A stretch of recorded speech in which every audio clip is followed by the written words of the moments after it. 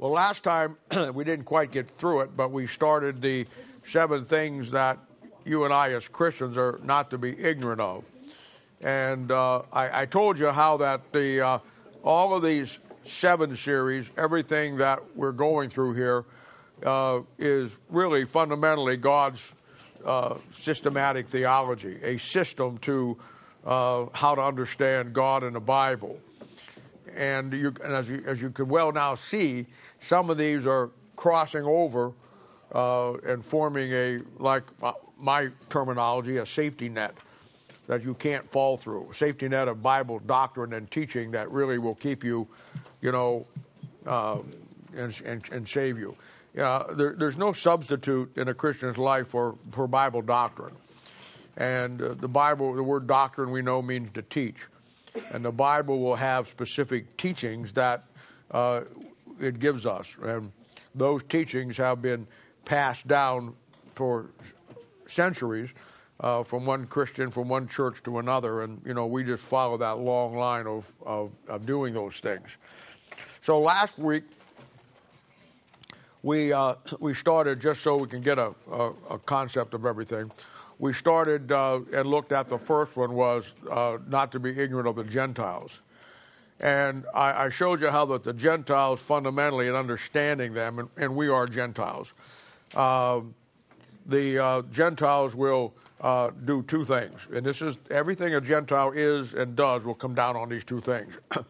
First of all, I showed you in Romans chapter 1, verse 23, that the Gentiles will change the glory of God into man or an animal or whatever, but they'll change God's glory.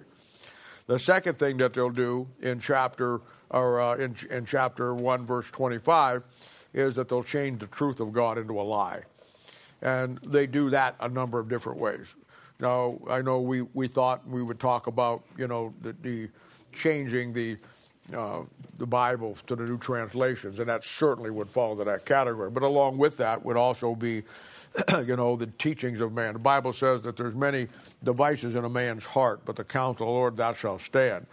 And evolution, science, all of those things, philosophy, all of those things that man comes up with to get around God. In the book of Ecclesiastes, he goes through every philosophy that man is ever going to dig up, and he lists them for you in there, some 20, 30 of them, and they all exist for one purpose, and that is to get man around the truth of the Word of God. So all of those were put out by Gentiles, and, and that was the first one. The second we looked at was not to be ignorant of the nation of Israel. And, we saw how that the nation of Israel is the most important nation, as a literal nation, the most important nation in the history of the world.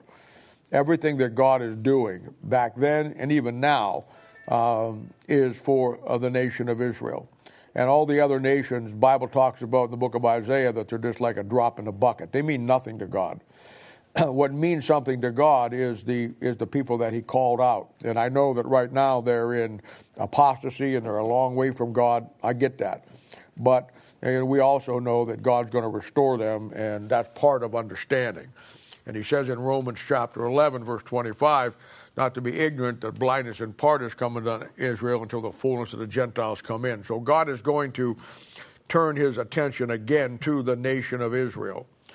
And we know that, that's been the downfall of many people, that they think God is finished with the nation of Israel.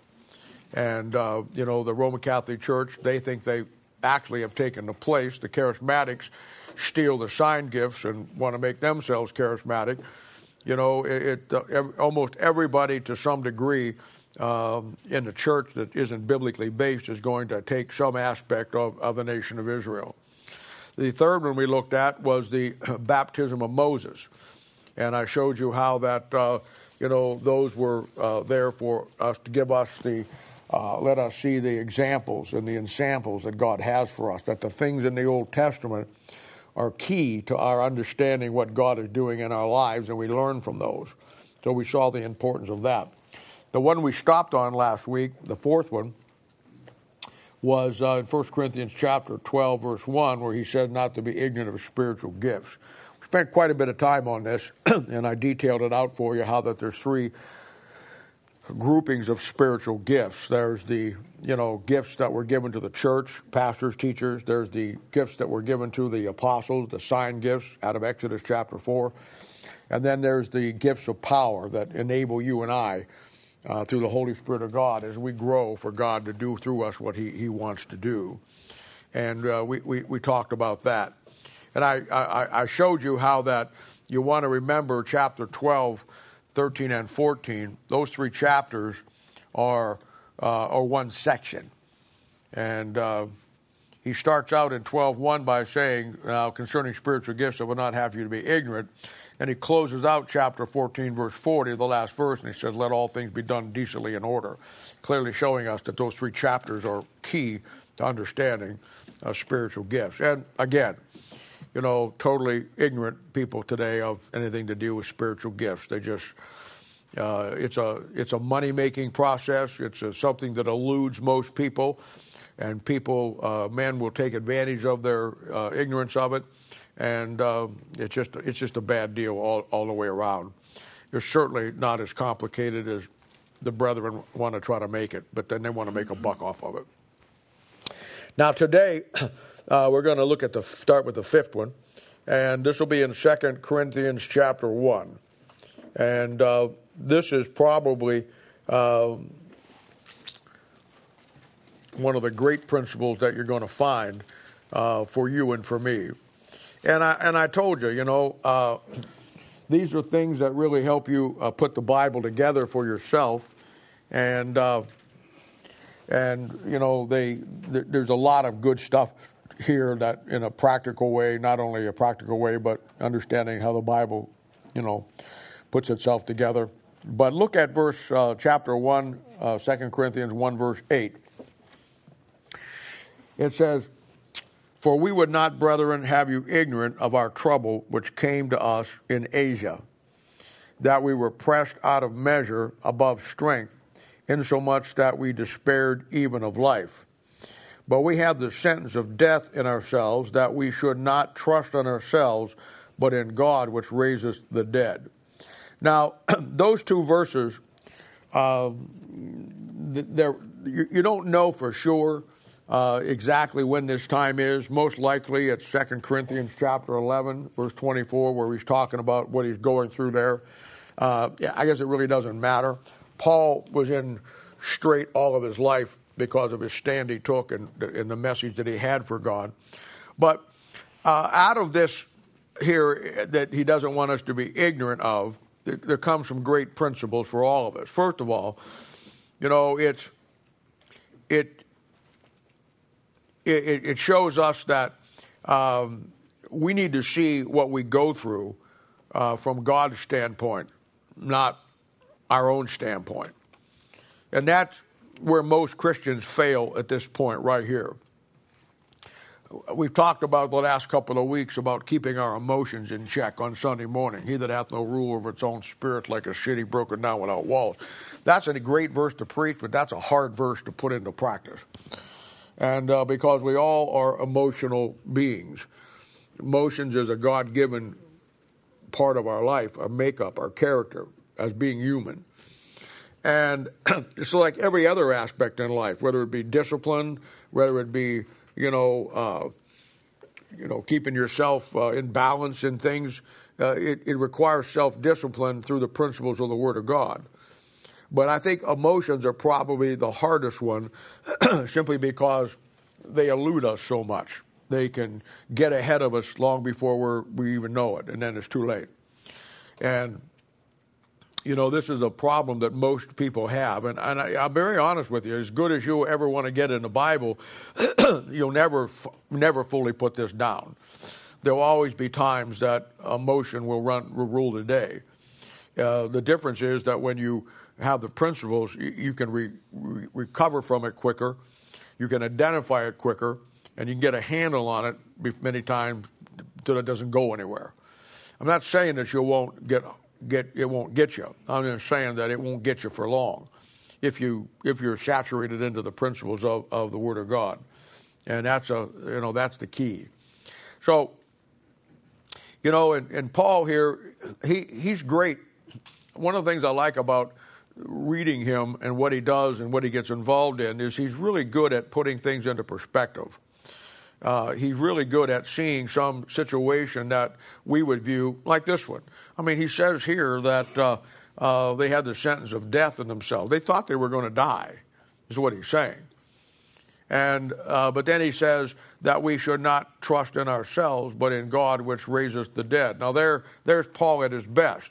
There's his emotion. Hey, we might die in this. But then he comes back to the principle and the perspective. You know, maybe this is so we don't have to learn to trust in ourselves.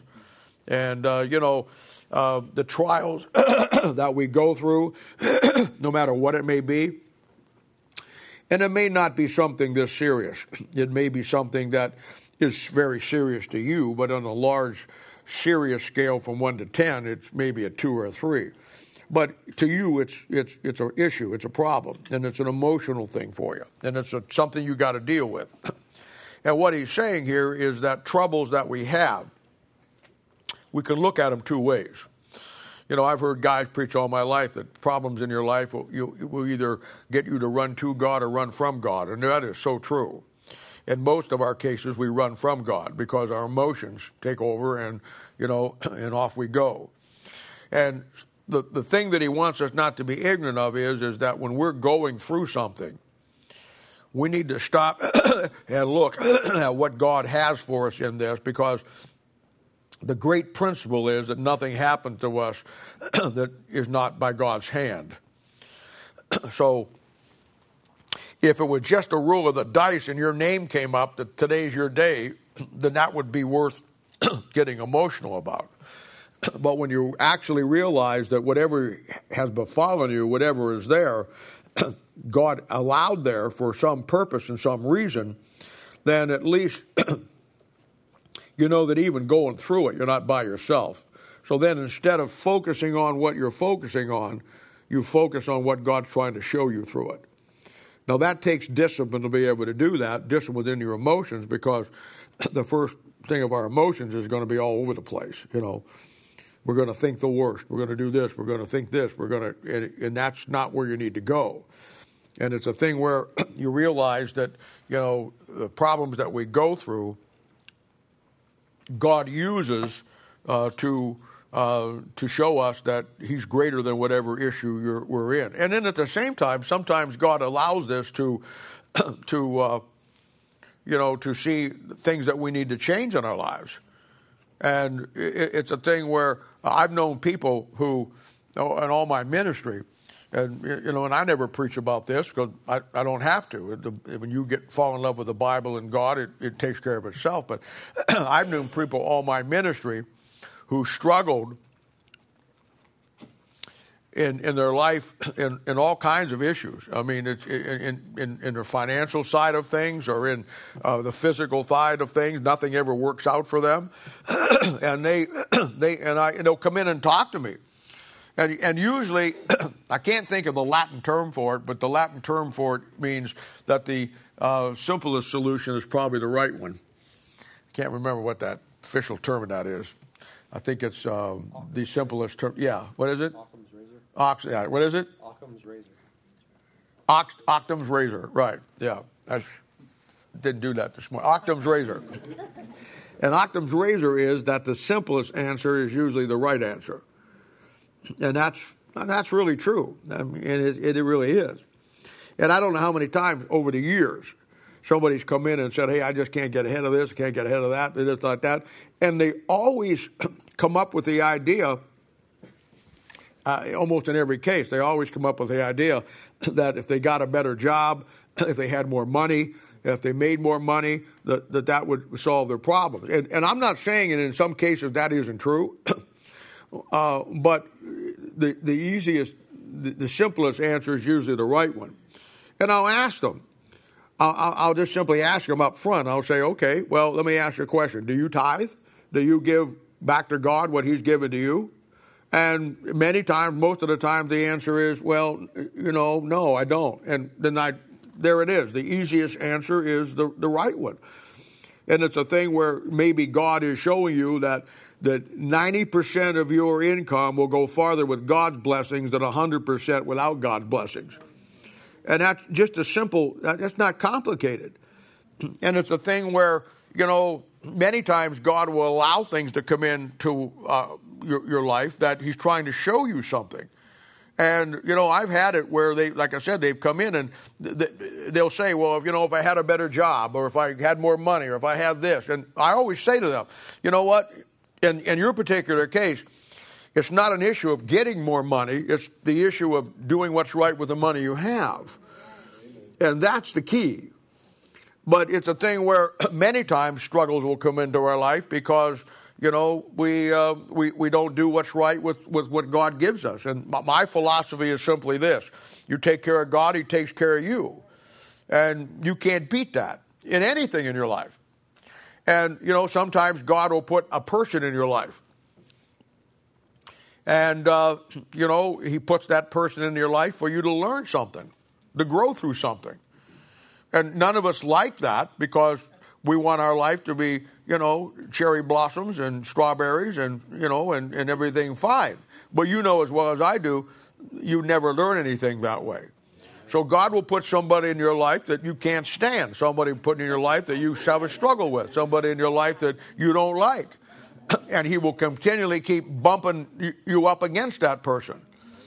And, and maybe that person, has done one or two things in their life, or you don't like the way they dress, or you don't like their hair, or you don't like this, or you don't like that, or they did something to you at some point in your life. And, you've held this eternal grudge now for 155 years, that nobody even remembers. And it's a thing where sometimes God will put situations you in like that to show you, to get their attention that, well, God, I don't like this person. This person doesn't do this, or this person is not what I like, or this person is this. And God will simply speak to you and say, you know what, I understand that, but I got to tell you something. You didn't look too hot to me the first time I saw you. Amen. And I got to where we're at. Now, what's your problem here? You see, God will use things like this. And most of God's people can never see it. They never can ever reach out and wrap their arms around a principle that, and here, it's much worse than what we all go through. I mean, they're going to lose. They think they're going to lose their life. He says there that they were pressed out of measure above strength, in so much as we despaired even of life. That means that they don't think they're going to make it. They're really being pressed under an oppression here. And yet he sees that the first response is that, we got the sentence of death. We're going to die. The second response, the biblical, or the reaction is, we're going to die. But the response is, well, wait a minute. Maybe God's trying to tell us not to trust in ourselves. Maybe we'll just trust in him. And if we ever had issues in our life and we didn't have problems, we never learned to trust God. You don't learn to trust God. You don't become the great Christian that you need to be by not having any issues in life. And this is why, and this is so fundamentally true, the Occam razor principle. It's so true that this is why people who have a lot of money, who can buy everything and everybody and buy whatever they want, and they never have any tough times in their life, they don't have to sweat out a car payment. They don't have to sweat out a gas bill. They don't have to sweat out how they're going to put gas in their car for next week. They don't have to trust God for, this to come in, or the kids get sick and you don't have right health insurance, or you got it, but it doesn't pay for it all. They don't have to sweat those things out. They don't have to go to God for that. They just write a check for it. And people like that, fundamentally, almost without a doubt, will never be strong Christians, simply because that they don't have to trust God for anything. I used to laugh every time Bob Jones University used to put out a magazine, and we used to get it back at one of the churches I was at, because they would send it out to all the churches. And their magazine was called Faith Magazine.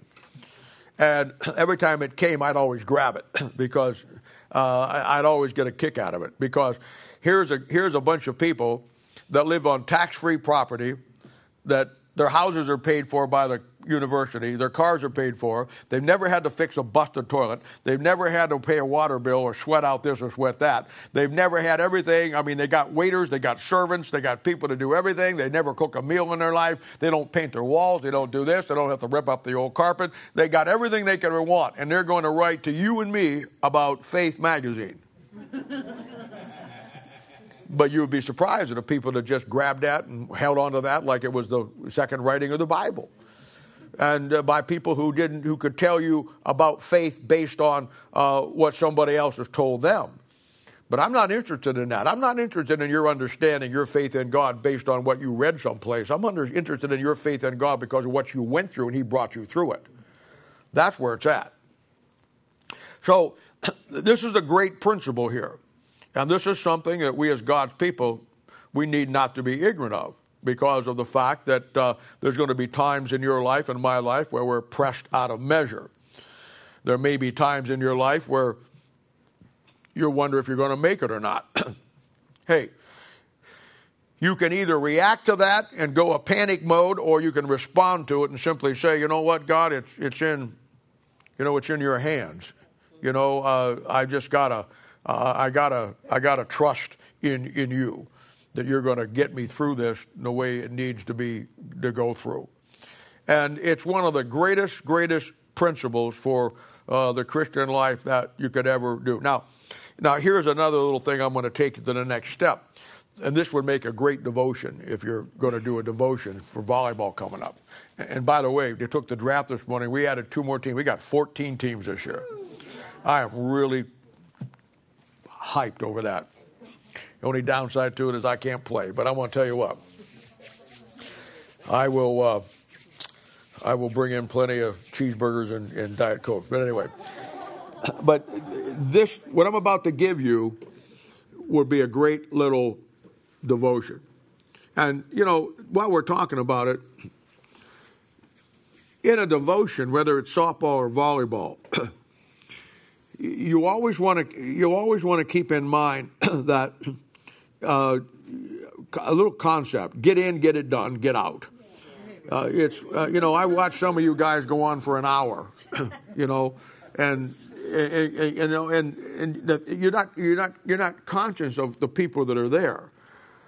If you got somebody invited to a team, when they're not saved, or they're maybe not going to a good church, or they're not where we're at, you lose sight of the fact of who they are. You think this is your 15 minutes of fame, where you're going to really win them over with your galactic understanding of the Scriptures. And I've watched it. I've sat there at a distance, and watched these guys as you guys just, drone on, so to speak. And I watch them just shut you off. And, you come away because, you don't have the insight into it. You come away thinking, wow, I did a great job and did that. And they're coming away saying, man, that was the most boring thing in my life. Listen, in a situation like that, you need to be smarter than the problem. You do much better giving them a 10, 12, 15-minute at the max injection of truth, making a couple of points and then supporting those points, than you telling them about the genealogies of Isaiah and Asa and Melchizedek. It's just better to get in, get it done, and get out. So over the years, and I've never even used all of them, I found those little 3-point outlines in the Bible that, honestly, they make great sermons. This, what I'm giving you, would be a great sermon. I've already spent 20 minutes here giving you the first part, and I could spend another 40 minutes on the next part I'm going to give you. But at the same time, condense it down. It is a great short-term, stick 'em, get out, get it done concept. Because the next verse is really what Paul learned from this. And if I was doing a devotion, just so you know, since we got all these things coming up, if I was doing a devotion, say I'm going to use this, and here's what I would do. I'm going to give you the devotion, and then I'm going to bring it in. I just say, you know what? Thank you for being on my team. We will go to the Super Bowl volleyball tournament this year, I'm sure. But anyway, I just want to take a moment and give you something that has really made an impact in my life. We all struggle with issues. We all have problems. And one of the greatest examples of this is found over there in 2 Corinthians chapter 1, where Paul tells us that we're not to be ignorant of this truth. And this is a great truth, and we all need to not be ignorant of it. And here's what he says, verse 8. It would not be that you have an ignorant of this trouble that came to us. I'd read that verse. I'd read verse 9. And I'd say, now, just so you understand a little bit about this, Paul was going through a really tough time. He says here that they think they're going to die. And we all have struggles in our life, maybe not to this degree, but maybe you're going through something tonight and you're struggling with. And now see, the reason I said that is because most generally you're going to have somebody in there that is going through something. So if you say that, their ears are going to perk up. If you just drone on, and don't get it to them. And when you give a devotion, you want to have the presence of mind of who you're speaking to here. And look at your crowd and say, hey, there's some people here that I don't know that are probably either lost or they're not where they need to be. And I got an opportunity just to drop a little bit of truth to them, and then let the Holy Spirit of God get out of the mindset that you're going to do the Holy Spirit of God's work. Get in, get it done, and get out, and then let God's Holy Spirit take care of it. So I would go on and I'd say, now they really looked at this as a struggle. And there's two things here I want you to see. Really, four things, but they're in two categories. And the first thing I want you to see is that Paul saw his dilemma, but then he saw God in his dilemma. And this is the first thing we all need to do. We're all going to have dilemmas. The question is, can you see God in the dilemma? And that's the first thing we want to see. And then he makes it one of the three greatest statements anywhere found in the Bible about the struggles that we go through. Look at verse 10. He says in verse 8 and 9 that they're going through this time, but then he realizes and recognizes that God is going to deliver them. Now look at this. Look at verse 10. Who delivered us from also a great death, and doth deliver, in whom we trust that he will yet deliver us. Now, verse 10 shows you the three aspects that we need to always keep in our mind about whatever we go through in life. And there's three aspects here that I want to talk about your relationship and my relationship with Christ. And the first one is, he says, who delivered us? That means if you're saved here tonight, that God delivered you from the lake of fire.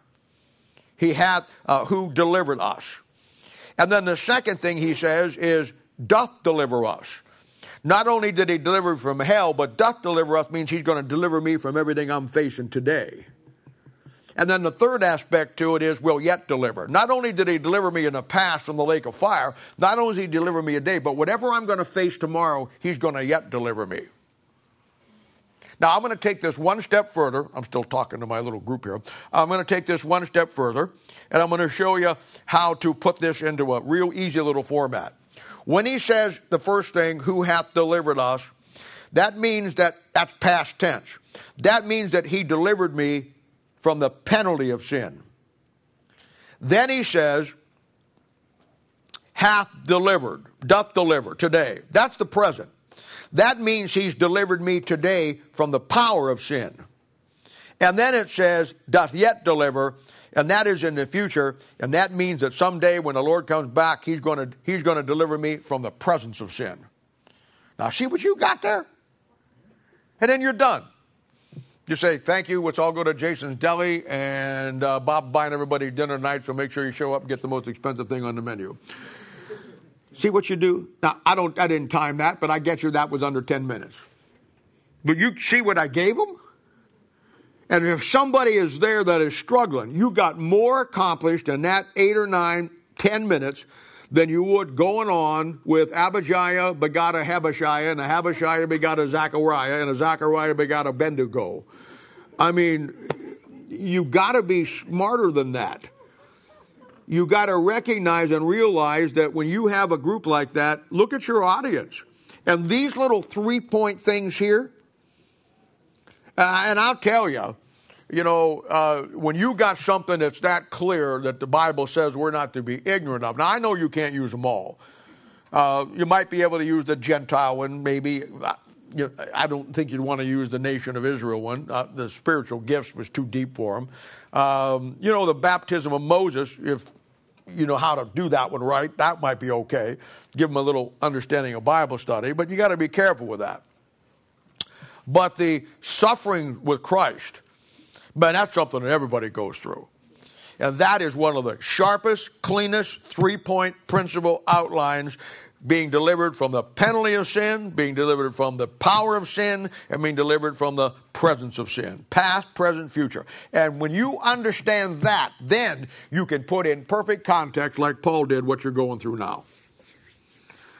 It doesn't matter what you're going through once you understand it. Right now, he has delivered us from the power of sin. You have victory over it. But there again, took 9-10 minutes to do that, and leave them with that, they're going to go away remembering that forever. The Holy Spirit of God now has something to work with because you attacked the problem with intelligence. You saw your crowd, you prepared what you wanted to do, and you gave it to them quick, clean, clear, and you're out. And then the Holy Spirit of God does the rest. And when it comes to giving people truth, especially people who are not dialed into truth very well, follow this rule. Don't make the Holy Spirit of God's job harder for him than it needs to be. Don't make the Holy Spirit of God undo all the goofy stuff you said to get down to the point that you needed to get to. Don't let the Holy Spirit of God have to look at that and say, now, what in the world am I going to do with this? Yeah, what he said was right, but these people don't need that. Why didn't he just stop here? Why didn't he just do this, this, and this? What is wrong with that guy? Why couldn't he just give them 1, 2, 3 and go eat? No. He's got to go on and teach the whole Bible. I mean, here we are. You've been there for 4 hours and 46 minutes, and he's only up to Malachi. You want to give them what you can. Get in, get it done, and get out. And let the Holy Spirit of God do what he does best. Take the simple presentation that you gave them and work it in their hearts. And don't make it more complicated for him. Make it easy for him, because he's dealing with people who they don't need to wade through a lot of other things that they don't understand what you said to get to the things that you said that were understandable. Smarter than the problem. So that's the fifth one, and that's a great one. But that is an absolute great one. And seeing your trials and tribulation from God's standpoint, recognizing that God allows those things into your life for some purpose. And, and then I said, I could take that, and I just kind of blew through the 3, and then delivered from the penalty, delivered from the power. I just blew through those too. I could have taken 35, 40 minutes with those. I could have developed each one of those if I wanted to do this into a sermon. And I would keep coming back to the ignorance of God's people, driving home my point. And that'd be an incredible sermon if you're going to preach to somebody, a bunch of Christians someplace in a church or up in Lincoln, or people that are coming to learn something about the Bible. But again, you have to have it where it can work for you. This is not something that you want to get home today, write it all down, and run home and say, I got it, and then try to do it tomorrow. I wouldn't try that. You're better off giving the genealogy of Zechariah. You've got to understand these things yourself first. And I say that fully knowing that many of you could do that. I mean, you're that far along. But I'm just saying, you always got the guy in the crowd. Well, he's not here this morning. But you always got the guy in the crowd who wants to run home with it and then package it up and then resell it tomorrow. And it doesn't work that way. But the majority of you could probably handle that. All right, the sixth one. The sixth one is going to be in 1 Thessalonians chapter 4.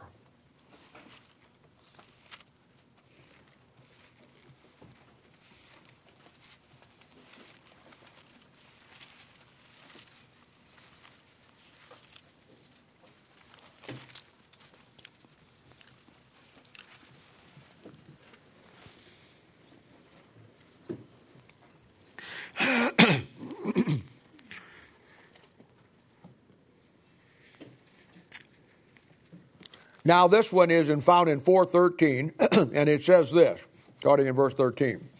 But I would not have you to be ignorant, brethren, concerning them which are asleep, that you sorrow not, even as others which have no hope. For we believe that Jesus died and rose again, even so them also which sleep in Jesus will God bring with him. For this we say unto you by the word of the Lord, that we which are alive and remain unto the coming of the Lord shall not prevent them which are asleep. For the Lord himself shall descend from heaven with a shout, with the voice of the archangel, and the dead in Christ shall rise first. Then we which are alive and remain shall be caught up together with them in the clouds to meet the Lord in the air, and so shall we ever be with the Lord. Wherefore comfort one another with these words. Now this number 6 here that we're not to be ignorant of is the rapture of the church.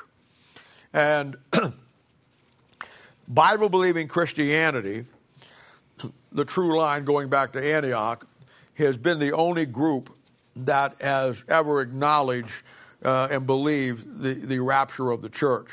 Now you have some splinter groups that do it. Charismatics believe in it, but they're not Bible based, or they're not a New Testament church in any stretch of the imagination. And you're going to find that your Protestant churches today, Lutheran, Methodist, Presbyterian, they don't believe it. You're going to find your neo-Orthodox group, like the Roman Catholic Church and some of those other groups, don't believe it. Most of the neo-evangelical crowd that you'll find, those are those big mega churches, they don't believe it anymore. And of course, again, it goes back to the first thing we saw when we studied this is understanding and not being of Gentiles. This is what Gentiles do. Gentiles will, they'll take they'll change the glory of God, and then they'll change the truth of God. And that's what they do. And, I have never had anybody that believes that there is no rapture. And I'd love to sit down with one at some point in time. I'd love to have them come on Bible study some night and just have fun with it. But I've never understood how they ever explained away 1 Thessalonians chapter 4, verse 13, passage I just read. I mean, if that's not the rapture of the church, then what is it? It certainly isn't the second coming of Christ in any way, shape, or form. And it's a thing where it just doesn't, there's nowhere to do with it. And I guess in their minds, but they're so out of touch with the Bible anyhow, and the Bible is really of none effect to them that they don't even think about that passage. And, that has been one of the great truths that has been with the Bible-believing line all the way back to when Paul wrote it here to the church at Thessalonica. And he's not talking about Israel here in any way, shape, or form. So what do you do with this if it isn't in a reference to us? And, the arguments that they have is a ridiculous argument. They'll say that the concept of the rapture goes back to a guy that was from England around 1900. His name was Darby, who wrote a lot of things about future things. And Darby was a good guy. He was a fundamentalist guy, good writer. And they'll take it back that that's where it all started. And of course, again, you show your complete absence of understanding anything about church history. Everybody believed this down through church history. The rapture was not a concept that came in 1900. Now, you're neo-evangelical, and I got to give you this. You did come in around 1900. But the rapture was long before you were around. So it's one of those things. And then they again, showing their stupidity. They say, well, the word rapture is not in the Bible, so therefore it must not exist. I had one of them say something one time. He said, we were in a Bible study, it wasn't here, and somebody asked a question about the rapture, and he raised his hand and he says, do you really believe there's a rapture? And I said, absolutely. I said, the Bible teaches that. And he said, well, how do you believe something that's you never find the word rapture in the Bible? Like, because I don't find the word, then it can't exist. And I asked him, I said, do you believe the Bible is the Word of God? He said, absolutely. I said, show me the word Bible in the Bible. See, you don't find the word Bible in the Bible anywhere. But it's okay there because you want to believe the Bible. But when the word rapture, and I told him, I said, your problem is just one of stupidity. I said, you don't even know where the word came from. In the old Latin Bibles, that the Waldensians, remember them, 200, 300 AD? The old Latin Bibles, the Waldensians? That's where the word originally comes from. It comes from the Latin word rapto, which means to be caught out. Now, he didn't know that. It goes all the way back to the Waldensians. Not only that, we have a word, our word for rapture is to be raptured with love, to be swept off your feet, to be taken completely and encased in the love of somebody. And of course, the word found it back there, came along with the book of Song of Solomon, where the church is clearly raptured with the love of Christ. So it's found in history. And I would get this where an evangelical couldn't get it, or anybody else really, because it's found back in the Bible with people who really had an absolute love for God and His Word, and that would not be you. So I could get it very clearly how you couldn't get it. But it's the word given to the event based on Song of Solomon in chapter 2, where all he talks about is Christ's love for the church and the church's love for him. And then you're raptured out in chapter 2 by that love. And the fact that the word's not found there, and that's a word that describes what's going on, hey, we do that all the time. I mean, give me a break. Guy says, well, I believe in Calvinism. Show me that in the Bible. See? Somebody says, well, I'm a Catholic. Show me that in the Bible. I mean, we do it all the time wherever we want to when it works for us to be convenient.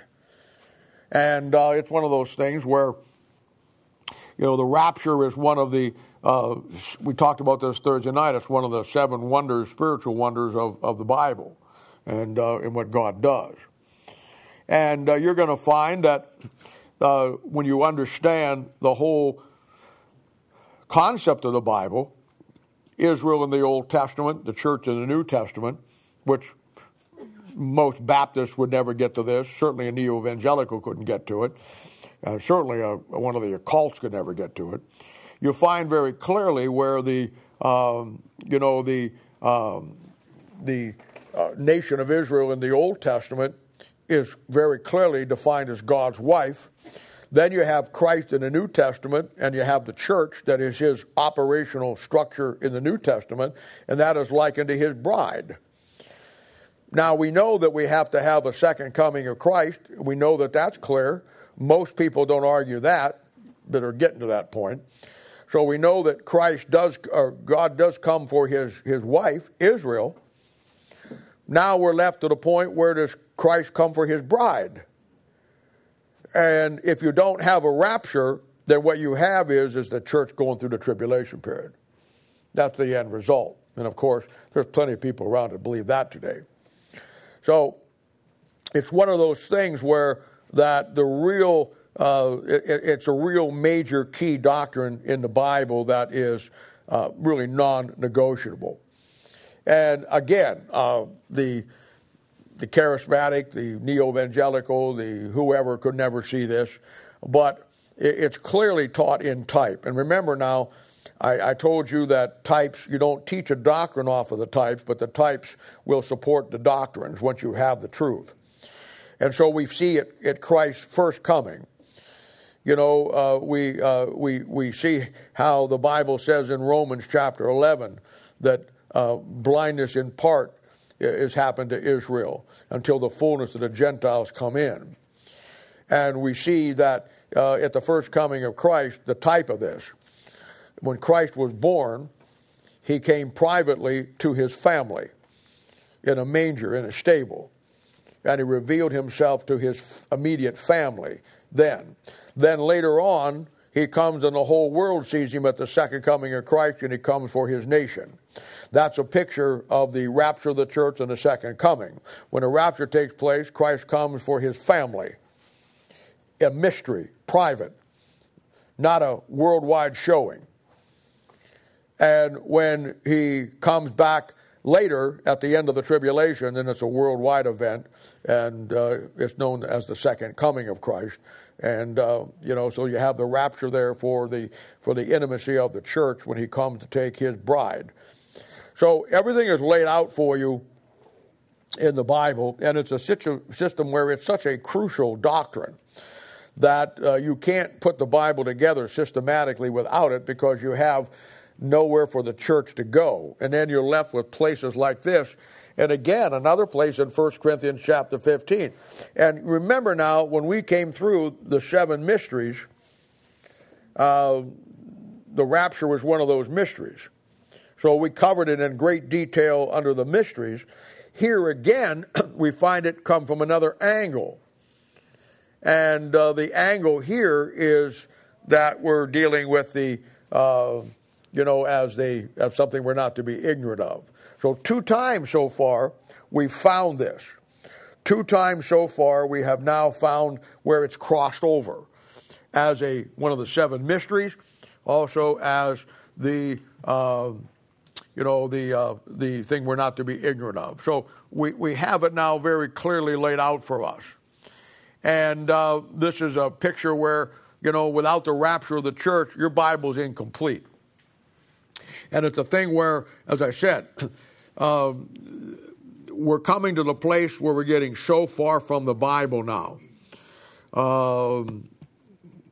Fundamentally, about 130 years. 130 years where we have been moving toward a complete absence of the Scriptures, where in 2019 we're just about there. And it's a thing where you can see now what you lose when you lose your Bible. And obviously I've taught this many, many times for many, many years. The first thing you lose is your doctrine, and things like this go out the door. They're no longer relevant to the church. Church, for the most part, doesn't even know why it exists today. It has no fundamental purpose. It exists simply because of the fact that here it is. They don't really have a depth to them of why they believe what they believe. So this is the 6th one here, and the 6th one is the rapture of the church. I might make mention of this, because this gets confusing to people sometime. Down here in verse 16 it says, "For the Lord himself shall descend from heaven with a shout and the voice of the archangel and with the trump of God, and the dead in Christ shall rise first." Now that trump there obviously is a trumpet. And this has been confusing for some people, and because you find it in the book of Revelation too, and you find it in the Old Testament in places. And of course, the answer to it is a very simple answer, and that is that there's 2 trumpets connected here.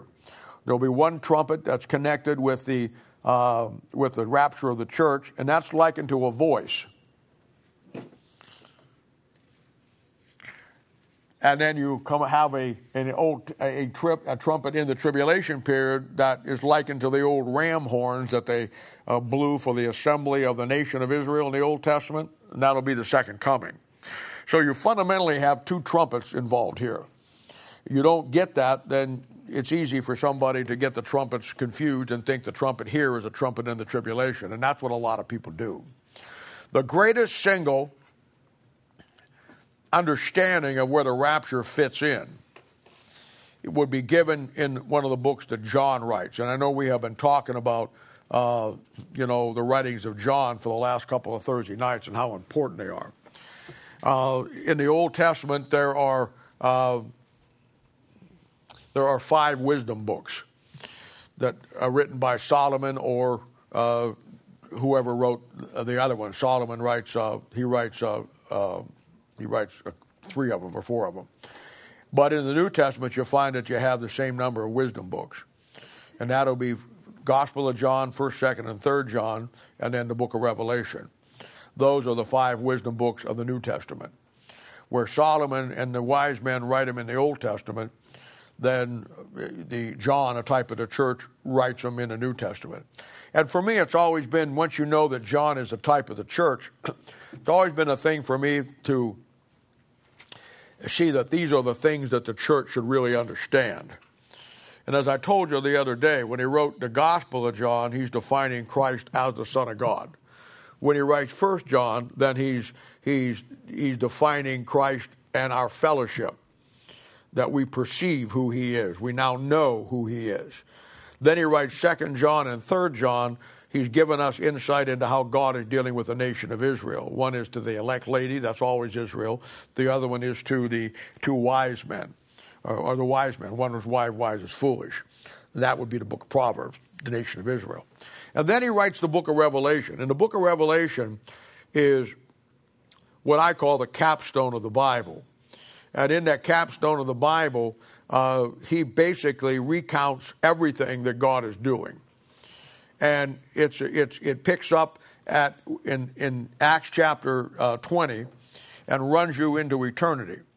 And by doing that, if you see the connection between the book of Revelation and the book of Daniel, then the Old Testament gets rolled into it also, and you get a complete picture of it. But forget that for a moment.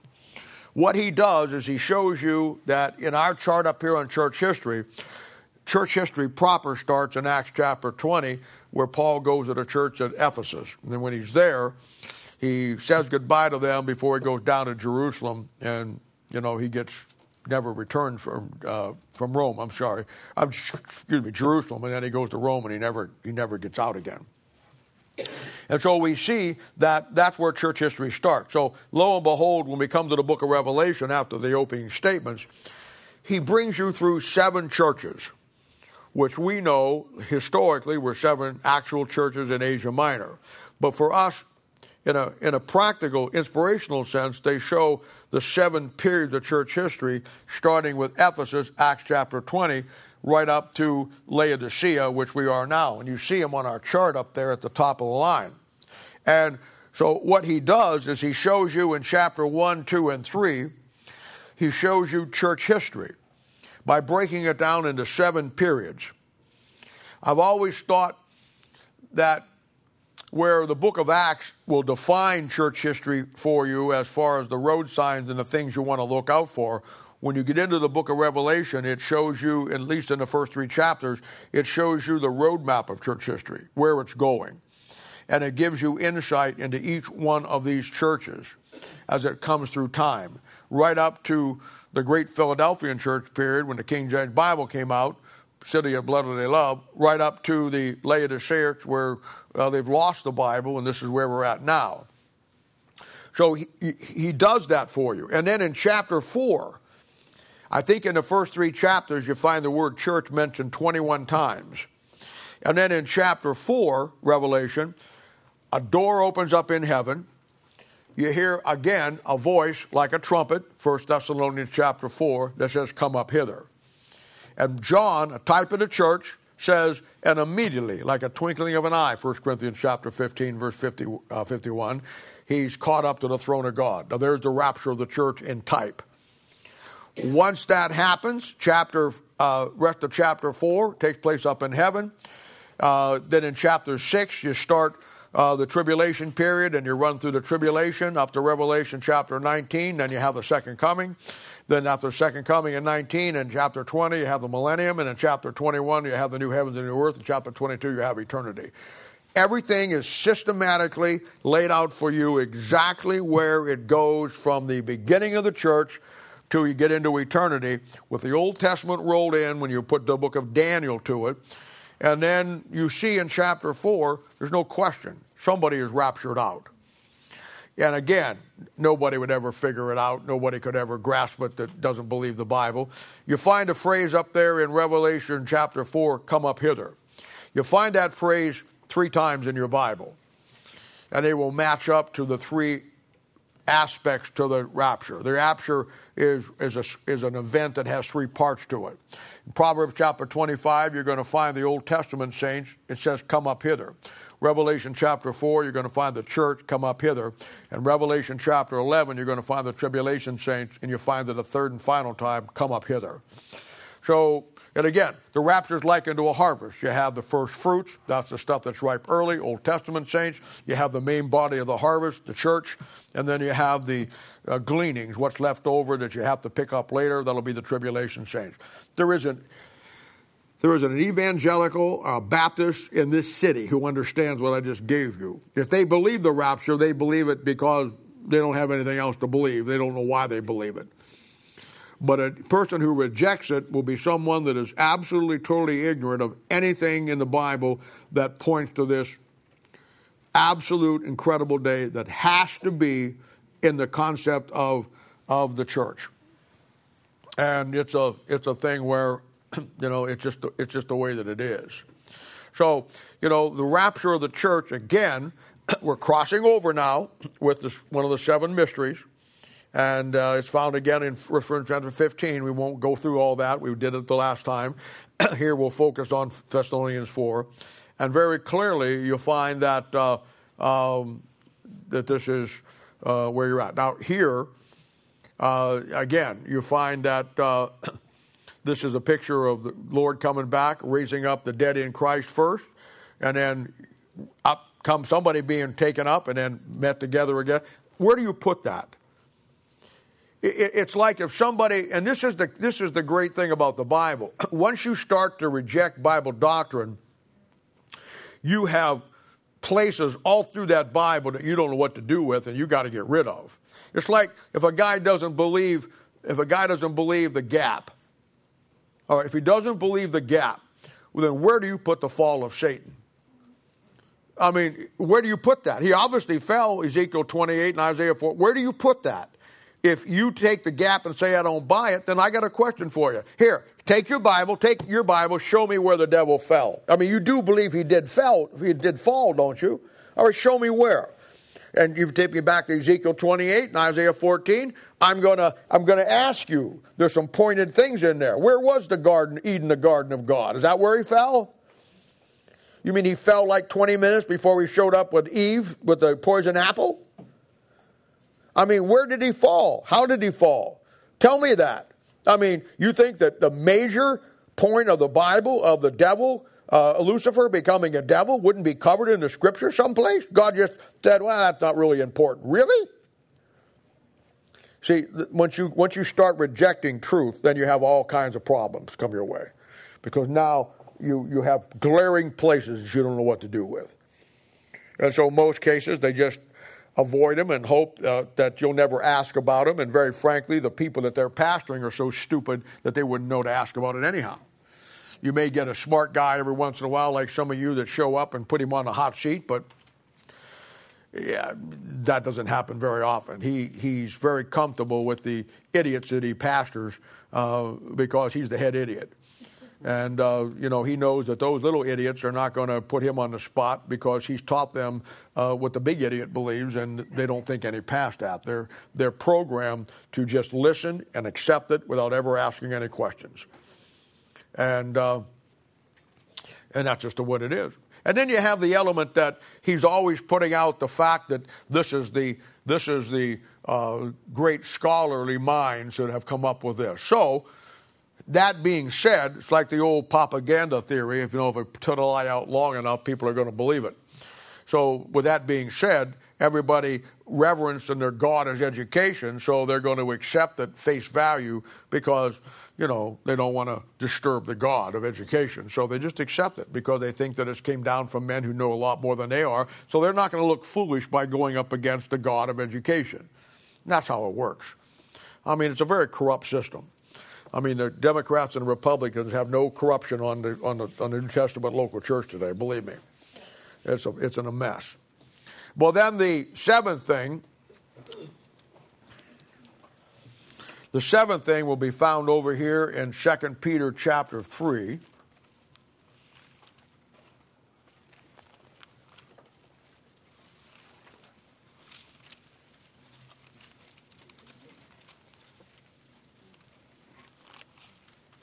And you can see how that each one of these is a major piece of your Bible.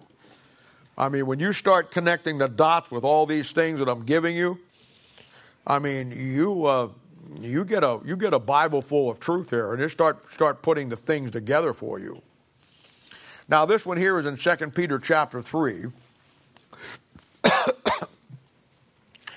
And this is the last thing that the Bible says that we're not to be ignorant of, and it says this. But, beloved, be not ignorant of this one thing, that one day with the Lord is 1,000 years, and 1,000 years is one day. And, of course, a lot of guys want to lift this verse out of context, and they want to simply, they go a lot of different goofy places with it. And, of course, the aspect here, they'll go back, and this is where they'll say that the 7 days back in Genesis where God did the creation were really 7 literal days. They were 7,000 years, so that adds more time to everything. I mean, for God, it gives, now you get that infusion of evolution theology, theistic evolution, that you can now find a way in, that God put it all into play and then just sit back and let evolution take its form, and all that stuff. And of course, that's not what you have. You got to keep it in the context here. So let's pick it up here in verse 3. And it says, knowing this first, that there shall come in the last days scoffers walking after their lust. Now, if you don't already know this, the last days, whenever you find it in the Bible, we have a general thinking that it means the days that we're living in, the last days, which we are in the last days. There's no question about that. But that's not what it's talking about. When it says in the last days, it's talking about the last 3,000 years of the church age. There's the day system in the Bible. And he's saying the last days. We know that when Christ showed up, that was the beginning of the 5th day. And now we're in the 6th day, moving toward the end, almost to the 7th day, which is the millennium. So the last days here will be the last 2,000 years of church history plus the 1,000-year millennium, just so you know that. So he's talking about in a general sense here, not in the sense of just the hour's short. We only got a few days left before the Lord comes back. I mean, that may be true, but that's not the reference that he's talking about. Now, here we come. And saying, where is the promise of his coming? For since the fathers fell asleep, all things continue as they were from the beginning of the creation. Now, that definitely sets the time period as Genesis 1:1 to Genesis 1:2. It says from the beginning of the creation. The Bible says Genesis 1:1, in the beginning, God created the heaven and the earth. There it is. You don't find the word creation or created anymore in chapter 1 or chapter 2 till you get down where he makes the animals, the whales. He's not creating anything else. The creation, the beginning of the creation, dates this from 1:1 to 1:2. For this they were willingly ignorant of, that by the word of God the heavens were of old, and the earth standing out of the water and in the water, whereby the world that was then overflowed, water perished. Now, you're an evangelical, a lot of your Baptists, certainly a lot of your educated guys, they will make this Noah's flood. And of course, Noah's flood is found in 2 Peter. It's found in chapter 2, if you want to look at it. In verse 5, it says, and God spared not the whole world, but saved Noah, the 8th person, a preacher of righteousness. And there's the flood, legitimately Noah's flood.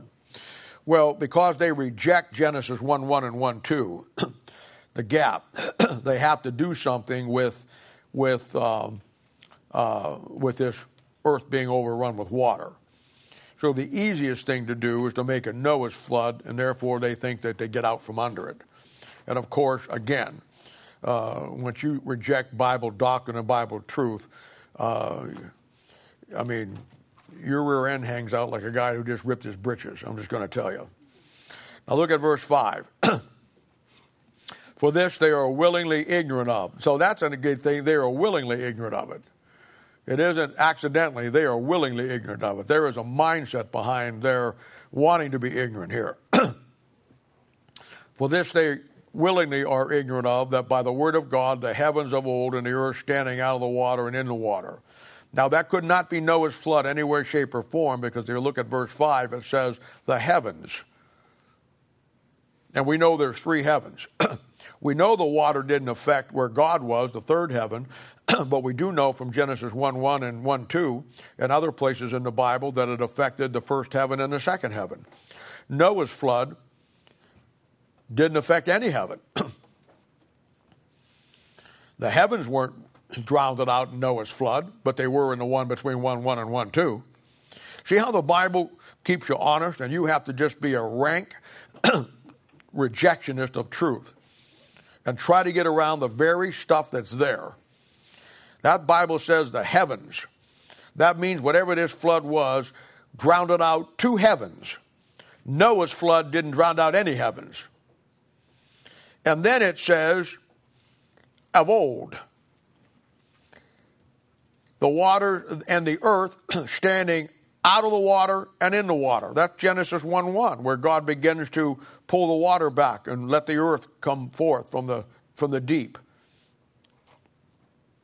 Whereby the world that then was, being overflowed with water, perished. But the heavens and the earth which are now. Now you see that? There you find the word heavens again. So the same heavens in verse 6 that are going to be wiped out by fire, we definitely know what they are the same heavens that got wiped out by water. And we know now what they are. See how the Bible makes it clear for you? If you just follow it. Now, you obviously get a Bible and all the new translations will take off those little S's or change the word. You see the trouble you're in? And that's what they do. But the heavens and the earth which are now, by the same word, are kept in store, reserved unto fire against the day of judgment and perdition of ungodly men. This will be Revelation chapter 20, where at the end of the chapter, fire comes down from heaven, and earth and the heavens get renovated by fire. This is exactly where it's at, and this shows you that this is not a local purging. It's a purging of the first heaven and the second heaven, outer space, and the flood up here in verse 5 was not a local flood. Both cases, it connected with the heavens. And there's no way around that. So he's going, here we go, he's going from Genesis chapter 1, the beginning of the creation. You all see that. And he ends with the renovation of the heavens and the earth by fire. That's Revelation chapter 20 and 21. So he starts at the beginning of the Bible in verse 5, and he ends at the end of the Bible, and then he says this. But, beloved, be not ignorant of this one thing, that one day with the Lord as is 1,000 years, and 1,000 years as one day. All right, verse 9. Context. The Lord is not slack concerning his promise. Whoa, hold up there. Promise in verse 9. Jump back up to verse 4. And saying, where is the promise of his coming? So the promise here that we're talking about, and everything that we're talking about here is the coming of the Lord. And he just told you the time element for the coming of the Lord is from the beginning of the creation to the renovation of the heavens and the earth by fire. Now, the key to that, one day with the Lord is 1,000 years, and 1,000 years is one day. Now we would go back to Genesis chapter 1, 2, and 3. And we would find that you have the beginning of the creation, you have 7 days that God creates something. He creates it in 6 and he rests the 7th. So now we go back there. We see that the Bible says that the first day, the evening and the morning were the first day. The second day shows up. We see the evening and the morning were the third day. The third day shows up, evening and the morning. The fourth day shows up, the evening and the morning. The fifth day shows up, evening and the morning. The sixth day shows up, evening and the morning. Now, when the seventh day shows up, you won't find any evening or morning. And when the seventh day shows up, he separates the seventh day from the other 6. He says he sanctifies it and he makes it holy. And the Jew, down through the rest of the Old Testament, is told to work 6 days and not rest that 7th, because that 7th is the picture of the millennial Sabbath, when the earth is at rest. So he showed you that first 6, evening and the morning, when it came to the 7th, there was no evening and the morning, because that's God's eternal day, and there's no more time. It moves into eternity. And he's clearly showing you that man is going to be on this earth for 6,000 years. I've told you before about Ussher's chronology. A lot of the older Bibles have Ussher's chronology in it. If you have a Ruckman Study Bible, he has it in it. The old Schofield has it in it. Unfortunately, the Oxford don't. I wish they did. I had to put mine in myself. But Archbishop Ussher was a guy who lived around 1600. And what he did is he took the Bible and he took from a fixed point in time, which was, I believe it was the destruction of Jerusalem in 70 AD, which was a fixed point in time. And then he worked the genealogies through the Bible back. And he works them back to Genesis chapter 1. And every genealogy is accounted for that runs man's history right back to Genesis chapter 3 with Adam and Eve. And based on him doing that, and I can't even imagine the task that was to do that, but he published a book that's about that thick. I have a copy of it. It's been out of print for 400 years, and they just put it back in print. Originally it was in Latin, and they put it back in English about, 15 years ago, and I got a copy of it. It's about that thick. And it's simply still called Ussher's Chronology. And what he did is he took all the genealogies and the chronology of genealogy in the Bible and ran them backwards and came up with Adam and Eve in the garden at 4004 BC. And that's the biblical date. That's the biblical date that where time starts. Before that, you don't have any time between 1:1 and 1:2. And then when God begins the reprocess of remaking everything or restructuring everything, you have the 7 literal days, but Adam and Eve go down in the garden when he creates them 4004 BC. On our chart up here, which is based on Ussher's chronology, you have Adam and Eve in the garden at 4004. Now, based on that, and based on 2 Peter here, where it talks about one day with the Lord is 1,000 years and 1,000 years is one day. If that is accurate, but I'm not disputing it at all. But here's the problem. I grew up in the 70s, and hearing Ruckman preach and teach all the time, and this is where all of this stuff began, even though it was out before him. He's the one that really brought it to the light. And he was talking about the fact that the Lord was going to come. Now, this was in the 1970s. And he never said a date or anything. He wasn't that way.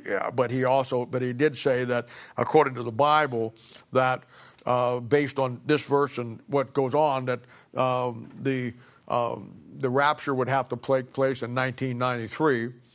You got 7 years tribulation, and then the second coming of Christ would be in 2000, going to the millennium. Now that is based on 100% accurate, based on what you have in here of 1,000 years. One day is 1,000 years with the Lord, but it didn't happen. Here we are, 18 years past that now, 19 years past that now, 18 years, 19 years past that. It didn't happen, which. Again, and I've heard this, now guys are questioning the fact that, and of course that's where they always go. And I am fairly committed to the fact that the time element is the correct time element. The problem is simply this. We are told in Daniel chapter 2, verse 21, that the Lord can change the times and the seasons. Now, the interesting thing about that is that the times and the seasons, wherever you find it in the Bible, will always deal with the second coming of Christ. So even though that is in your Bible, God leaves himself the option to do it during that time frame or not.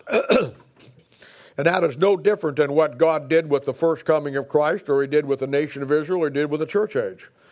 If the Jews would have done what was right, and they would have followed everything that Christ did, there wouldn't have been a church age. The millennium, Christ would have come back right then, the millennium would have started right then, and there wouldn't have been a church age. But God had the option that if it didn't go that way, that he could play it out another way. He always does that. And of course he did. And so it's the same thing here. God in his mind may be extending this thing because of the fact that he wants something he wants to do. Now, there's another answer here that is a very plausible answer, too. In fact, there's three answers here. And it could be a combination of each one, or it could be one, whatever, I don't know. But it's one of these three. And that is the fact that our calendars are off. And one of the popes, Gregory, messed with the calendar and changed it around. It's been changed several times. And so what you don't know for sure is what calendar time frame is Christ going by.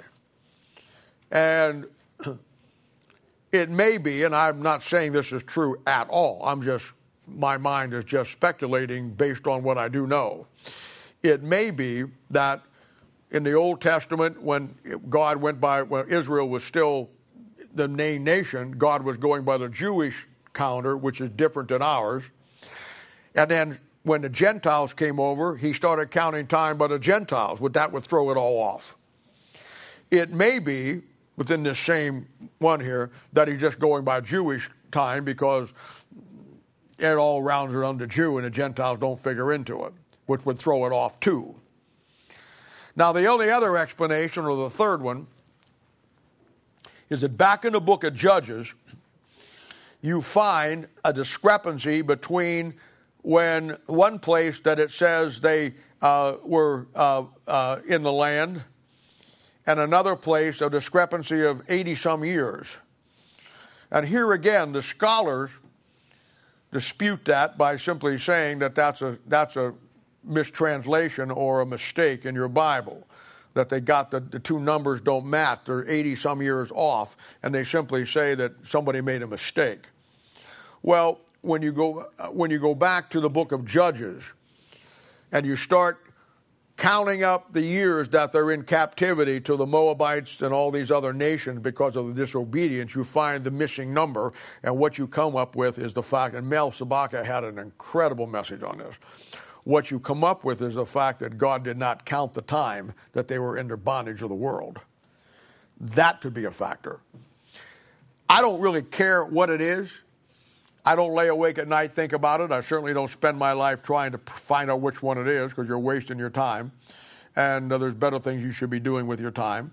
I just simply rest in this. Whenever the rapture takes place in God's mind, it'll be the year 2000, however he's counting it. And the fact that he's not counting the way we're counting it doesn't bother me at all. I don't care. It's just one of those things where we're not sure how he's doing it. The Bible says when it comes to the second coming of Christ, no man knoweth the day or the hour. And the Bible always makes the reference to it as the times and the seasons.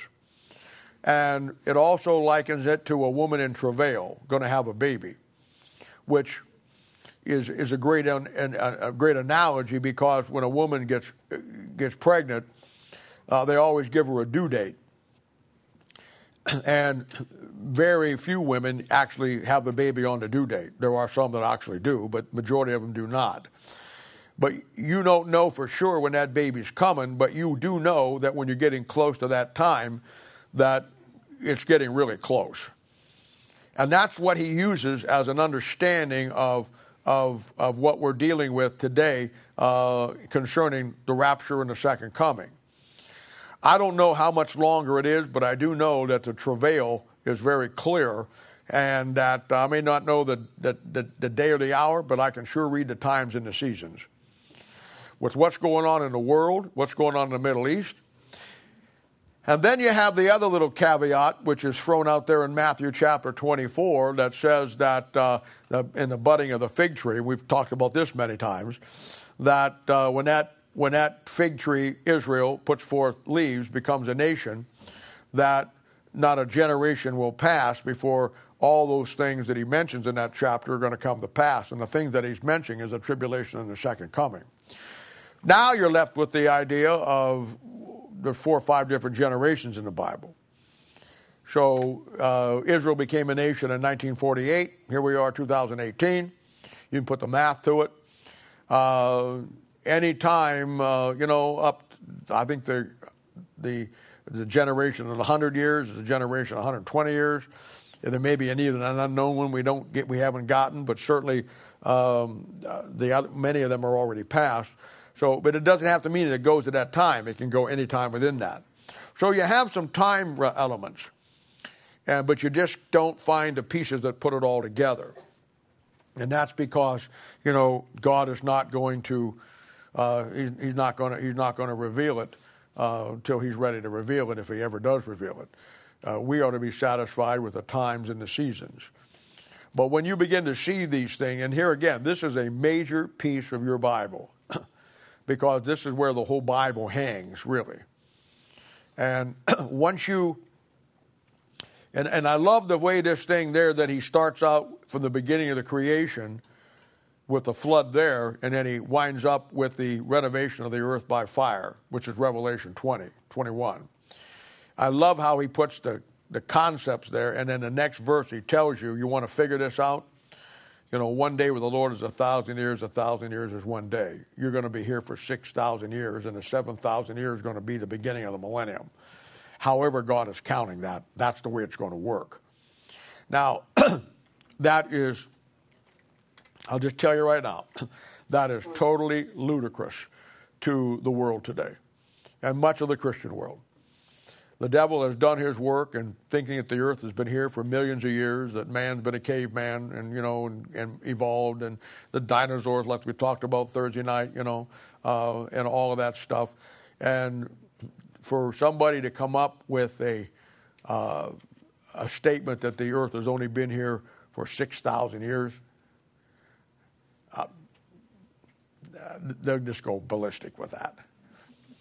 That stands in the face of every scientific theory that they've ever put forth. And yet the Bible's true. I remember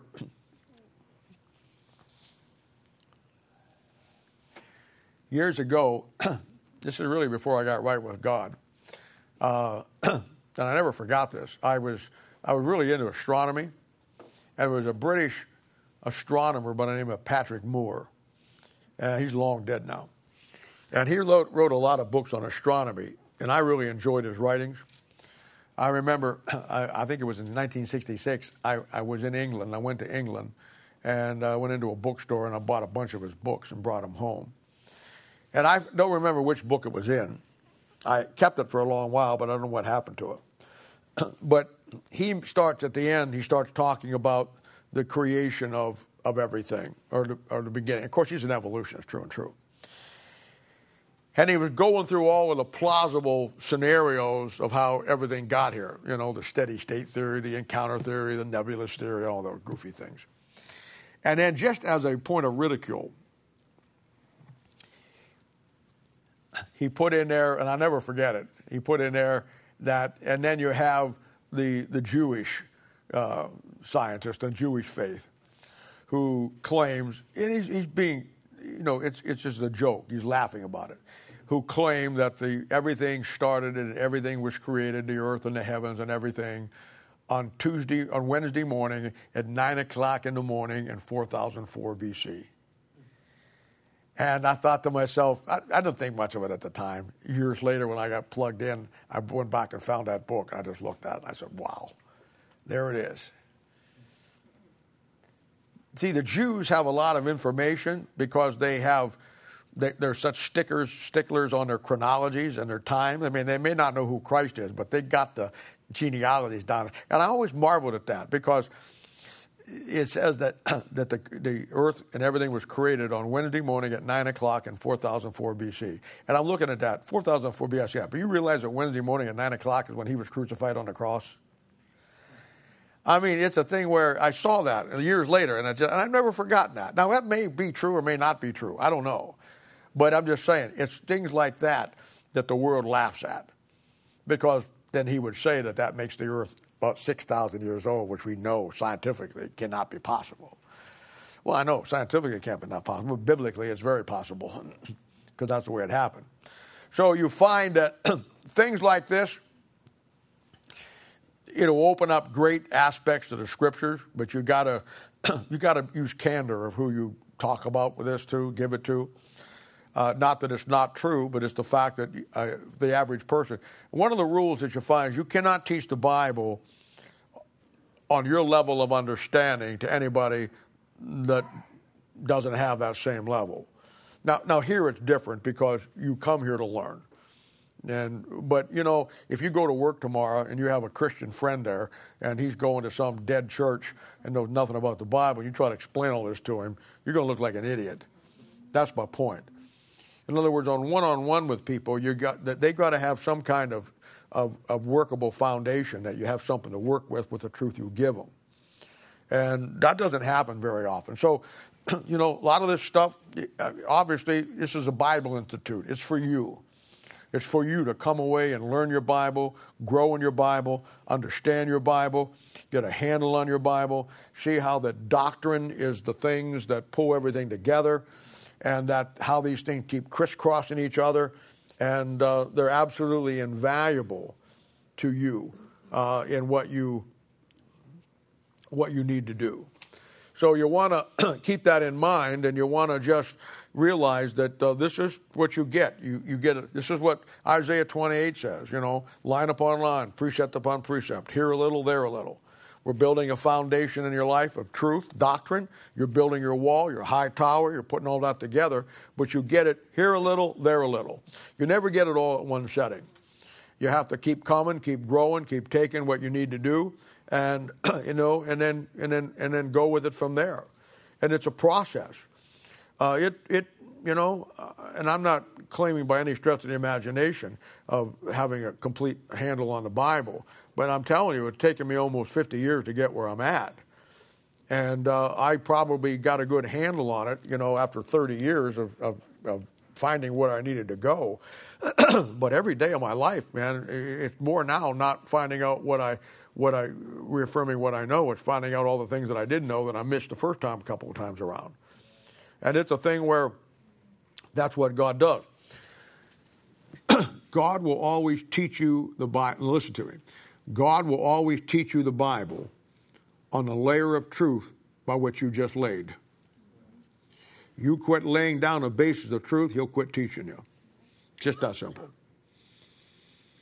You got to keep laying down a baseline of truth on that foundation that He will build on that. When you stop laying the baseline, He stops building anything on it. And that is so true. And that's why the bulk of responsibility for learning the Bible for you and for me is what we do with what you get here, or what you get on your own personal study. And it's a thing where you just have to go after it. The difference between somebody who really will learn their Bible and somebody who won't will simply be the people. We'll just use Institute here. That you'll get here, you're here every time, you get them in there, you put in your notebook, but you go home and you do nothing with it. You have to spend a lot of time filtering and putting down and getting down and working it for you, for your understanding and getting it in. And then God takes that and God stretches you by that. He exercised that, and it comes back to you in wisdom and knowledge and understanding. But it has to be one piece at a time. And, it's a lifelong process. All I can do is just, my job, obviously all the years I've been in the Bible has been for me, certainly, absolutely for that. But I also see it as God's given me the ability to take 50 years, or almost 50 years, of learning and putting it together to make it easier and quicker for you. And I can do it quicker for you than it took for me doing it myself. And that's the way it's supposed to be. Somebody who really understands what he's doing in training people is going to be somebody who isn't going to do what scholarship does, and that is keep you at arm's length and never let you ever get up on an equal par with them. They'll always just teach you enough but not teach you all, so they can always be over you. And every time you go somewhere that you think you're up with there, they'll say, yeah, but look at this. And then you're back down again. See, they want to keep you down. That's called the doctrine of Nicolaitans. The laity over the priest class over the laity. And that's what they do. Real Bible Christianity has nothing to do with that. The pastor who understands his job will realize that in the time that a pastor has in his life, and the people that God gives him, his main goal is to get everything that he has, that he's invested in, to you quicker than it took him. And so you can get it faster, you can get it quicker, because we got a job to do, and the quicker you learn it, the faster we're going to get it done. And I don't do anybody any favors by just teaching you a little bit of it and holding some back so you don't get where I think you're going to know more than I do. I expect you to know more than I do. The older I get, the less I can remember, the less I do, the less I'm able to do, the more you're going to have to pick it up. And if I hold everything back from you and don't give you because I've got some mindset that I got to be on top of the pyramid all the time, hey, you're never going to build people that way. God gave it to me so I could give it to you. And God's given it to you so you can give it to somebody else. And you'll find ways to do it, and I'm sure you do. I mean, I'm not in all your discipleship groups or what you work with it, but I'm sure you do. You take the information, you repackage it, you refit it, you keep the truth, you keep the doctrines, and then you find ways based on the individual people that you're working with, you find ways how to get it to them quicker. You do for them what I'm doing for you, and the whole process then builds a group of people who, as quickly as you can, and I know there ain't no fast track to it, I'm not suggesting that, but you can get it quicker if you want it, based on that way, than just somebody just giving you a little bit here and holding it back from you and not giving you total access to that. I mean, between Sunday morning, Thursday night, whatever one-on-one time you want to have, plus this and people ministry, you realize how much Bible you get? Amen. I mean, you show me, and here again, you show me another church in this city or this country that gives you that level. I'm not saying that it's that good. I'm just saying there's a lot of it. Amen. Whether it's good or not, you have to decide. But I'm saying there is a lot of it. And I mean, and you know, but here again, to whom much is given, much is required. I've done my part with it. Now you got to do your part with it. And most of you do. I mean, it's an incredible thing to watch you do it. And there's guys out there that, man, when it comes to preaching, you're as good as anybody I've ever heard. And you're good at it. And I'm sure coming this volleyball season, we'll see a marked change in the little devotions. Because Jesus is watching. Woof, woof. So, you know, these things are vital. And my goal for you is to, you know, before I pass off the scene, is to get everything out that I got. I appreciate the books that John puts out for me. I appreciate the website that Caleb and Woody and all the guys that work with that, Aaron, and all the people who have invested in that put a legacy out there. You know, Mel Sabaka was probably one of the great last Bible teachers and preachers, but you can't even find any of his material. You go on the website, you may find a few things that he preached here and there, but nothing was ever written down. They didn't tape it. If it was, it's all lost. Can't find it anywhere. Ruckman's got a lot of stuff out there, but you know, but you got to go through. You know, you got to go through a bookstore and buy it, spend hundreds of dollars to get, you know, what the material he's got. It's not free. And I'm not saying that it should be, but I'm just saying, you know, I mean, there's great guys that I grew up with that had great things to say, had some of the greatest practical material, but it was all lost. No legacy of it. Nobody can get it now.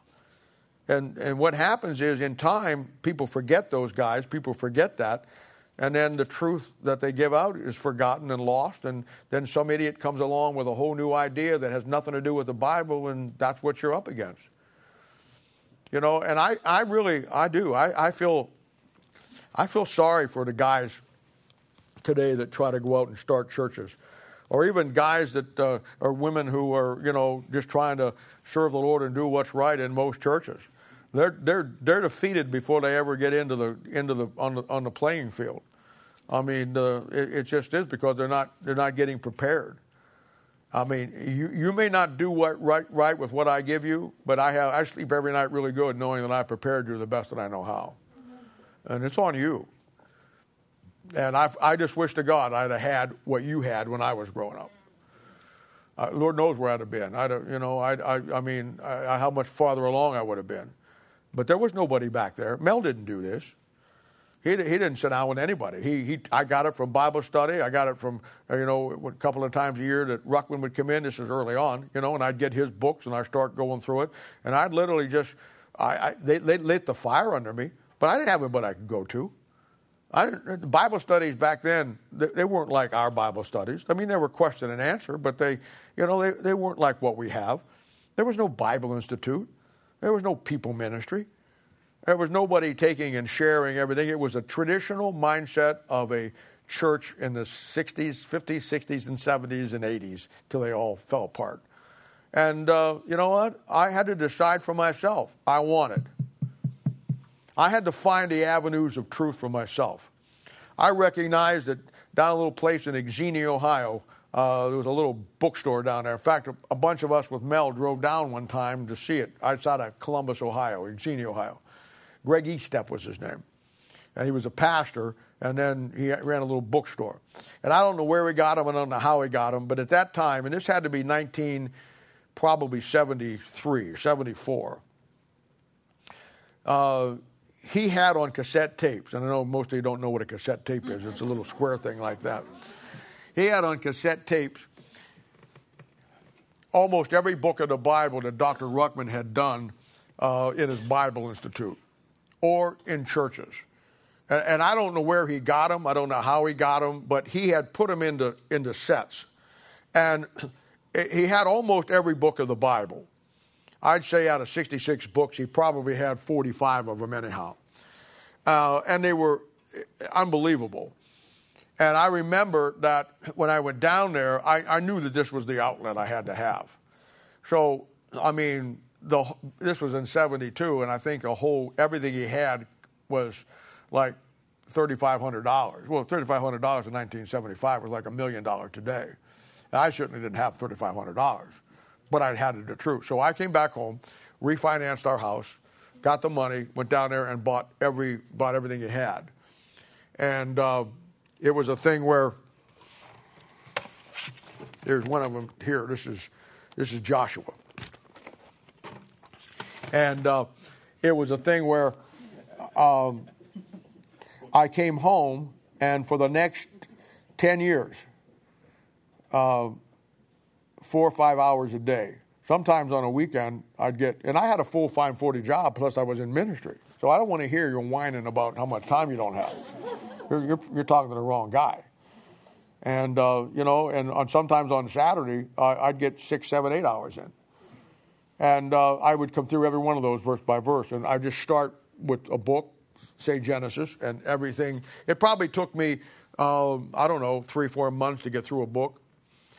Because I would keep going back and start it. And that's what I loved about cassettes, because you could run them back. I don't do discs very well. I don't know how you do those. But anyway, but cassettes were easy. You'd run them back, and you could stop and run it back and stop, and then get it all in. And every time he said something that was profound, I got it into my Bible. And I probably got 500,000 notes in my Bible. But it was a thing where I spent probably 10, 12, 15 years of my life doing that, because that's how I had to get it. And I'm not even talking about then the books that I had to get and you go through. Clarence Larkin's book, Ruckman's books, that the Kingdom of God versus the Kingdom of Heaven, Mark of the Beast. Are you kidding me? There was nothing out there like that back then. I mean, that stuff was just as it is today. It was, I think, outside the Bible, the Kingdom of God and the Kingdom of Heaven, which back then was called the More Sure Word of Prophecy, probably the greatest book ever written outside the Bible. I mean, it unlocked the Bible unbelievable for me. I had to read it 5 times, but finally I got it. And it's a thing where, I just stayed with it and stayed with it and stayed with it and stayed with it. And it paid off and it paid off. And even today, I don't have the time with all that I'm doing to go through every book of the Bible like I used to. But I don't have to anymore. It's a thing where most of it I've committed to memory, that I can just do it without even looking in my Bible based on how many times I've done it. But it's a thing where, there have been times that somebody will ask me a question on Thursday night Bible study out of a place, some obscure passage. And, you know, and I don't have a clue. I don't have a clue what they're going to ask or what it is.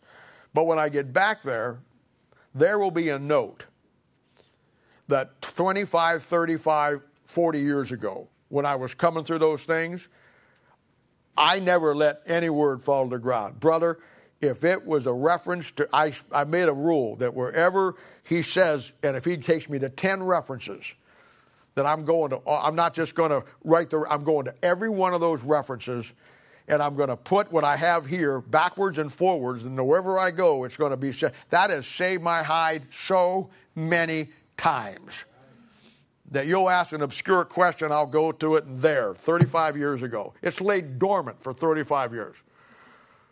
And there it is, the answer that I need, and then all the references that I need to. And you know what? I had to do it myself. Nobody gave it to me. You know, and I'm glad to do it, but I'll be honest with you. I think sometimes you guys take it for granted. Amen. I think, you know, you come here and you think, oh, yeah, we got a day. Hey, let me tell you, if I would have had in my day what you have here, different time, wouldn't it, huh? Perspective. I get it. I'm not mad at you. You're just a bunch of idiots. I'm not mad at you. But I'm telling you, you know, and it irritates me sometimes, you know. You have people, you know, and please don't take this wrong, but I gave my whole life to that book. And I have some of God's people that take it and won't do anything with it. And, you know, and I don't care. I mean, but I just telling you, you know what?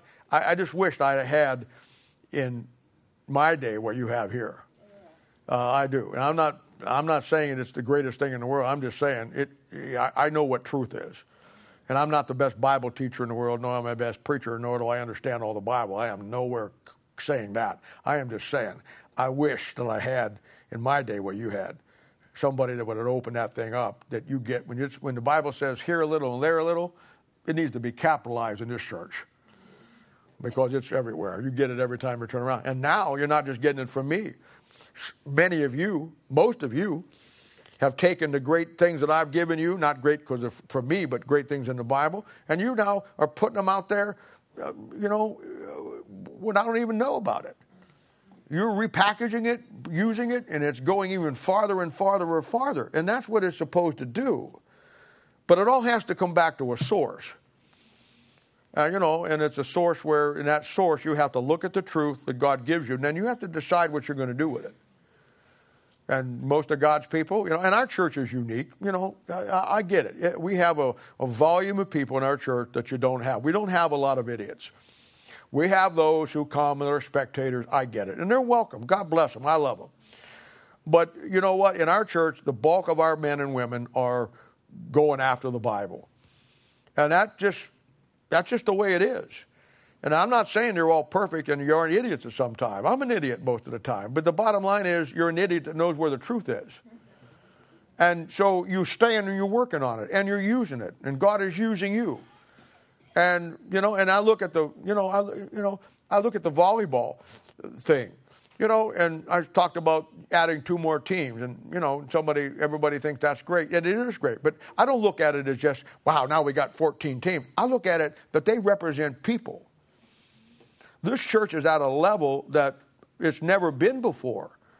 I mean, we got so much going on and so many people coming in all the time that are just, the last year, and most of you are here today, but the last year, has anybody ever looked around and looked at the families that God has brought into this church and the qualities that they are? Amen. I don't have any explanation for that other than all the time you've spent in the Bible is finally paying off. And that's what it's supposed to do. But I look at him, man. I look at him. And how quickly, when you came in, you didn't waste any time. You were in here, man. Here you are. You're learning. You're growing. Your kids are learning and growing. Look at it. Your kids may have come in and they may have had some issues, but just in a short time of a year, look where they're at. Look how it's moving. And it's only going to get better because that's what God does. And I'm just saying, I'm just telling you. I'm just talking to you now. I'm not talking to you as your pastor. I'm just talking to you as somebody who's a student in the Word of God like you are. Don't take it for granted. There may come a day when you don't have it. So don't take it for granted. You glean everything you can. You get everything you can and can everything you get. I mean, you just don't let any truth be unturned. You get it. And you get it into your Bible, you get it working it for you, and you let God use you. Look for opportunities to minister to people. Look for opportunities to get things done, because God wants to use you, and you're worth being used. But it's been a long road. It's been a long road, but it's been a good road, because, I had to get it the hard way. I had to dig it out of the rocks. But now you don't have to. And I look at everything I learned and every dime I spent and every moment, every hour, every month, every year that I put in it, that if one person in this church takes and does something with it, it will have been worth it. And I know there'll be more than one. But I'm just saying, one person, Jesus Christ, changed the whole face of the earth. One man, Paul, changed the whole face of Christianity. What God can do with you, one person, if you're willing to have that commitment to the Word of God and to just say, God, use me, here I am. And then you dedicate yourself to that book. I mean, you keep your nose to the grindstone. And at the end of your life, you'll be famous. You'll be the only person that can cut a steak with your nose. Let's hold up there.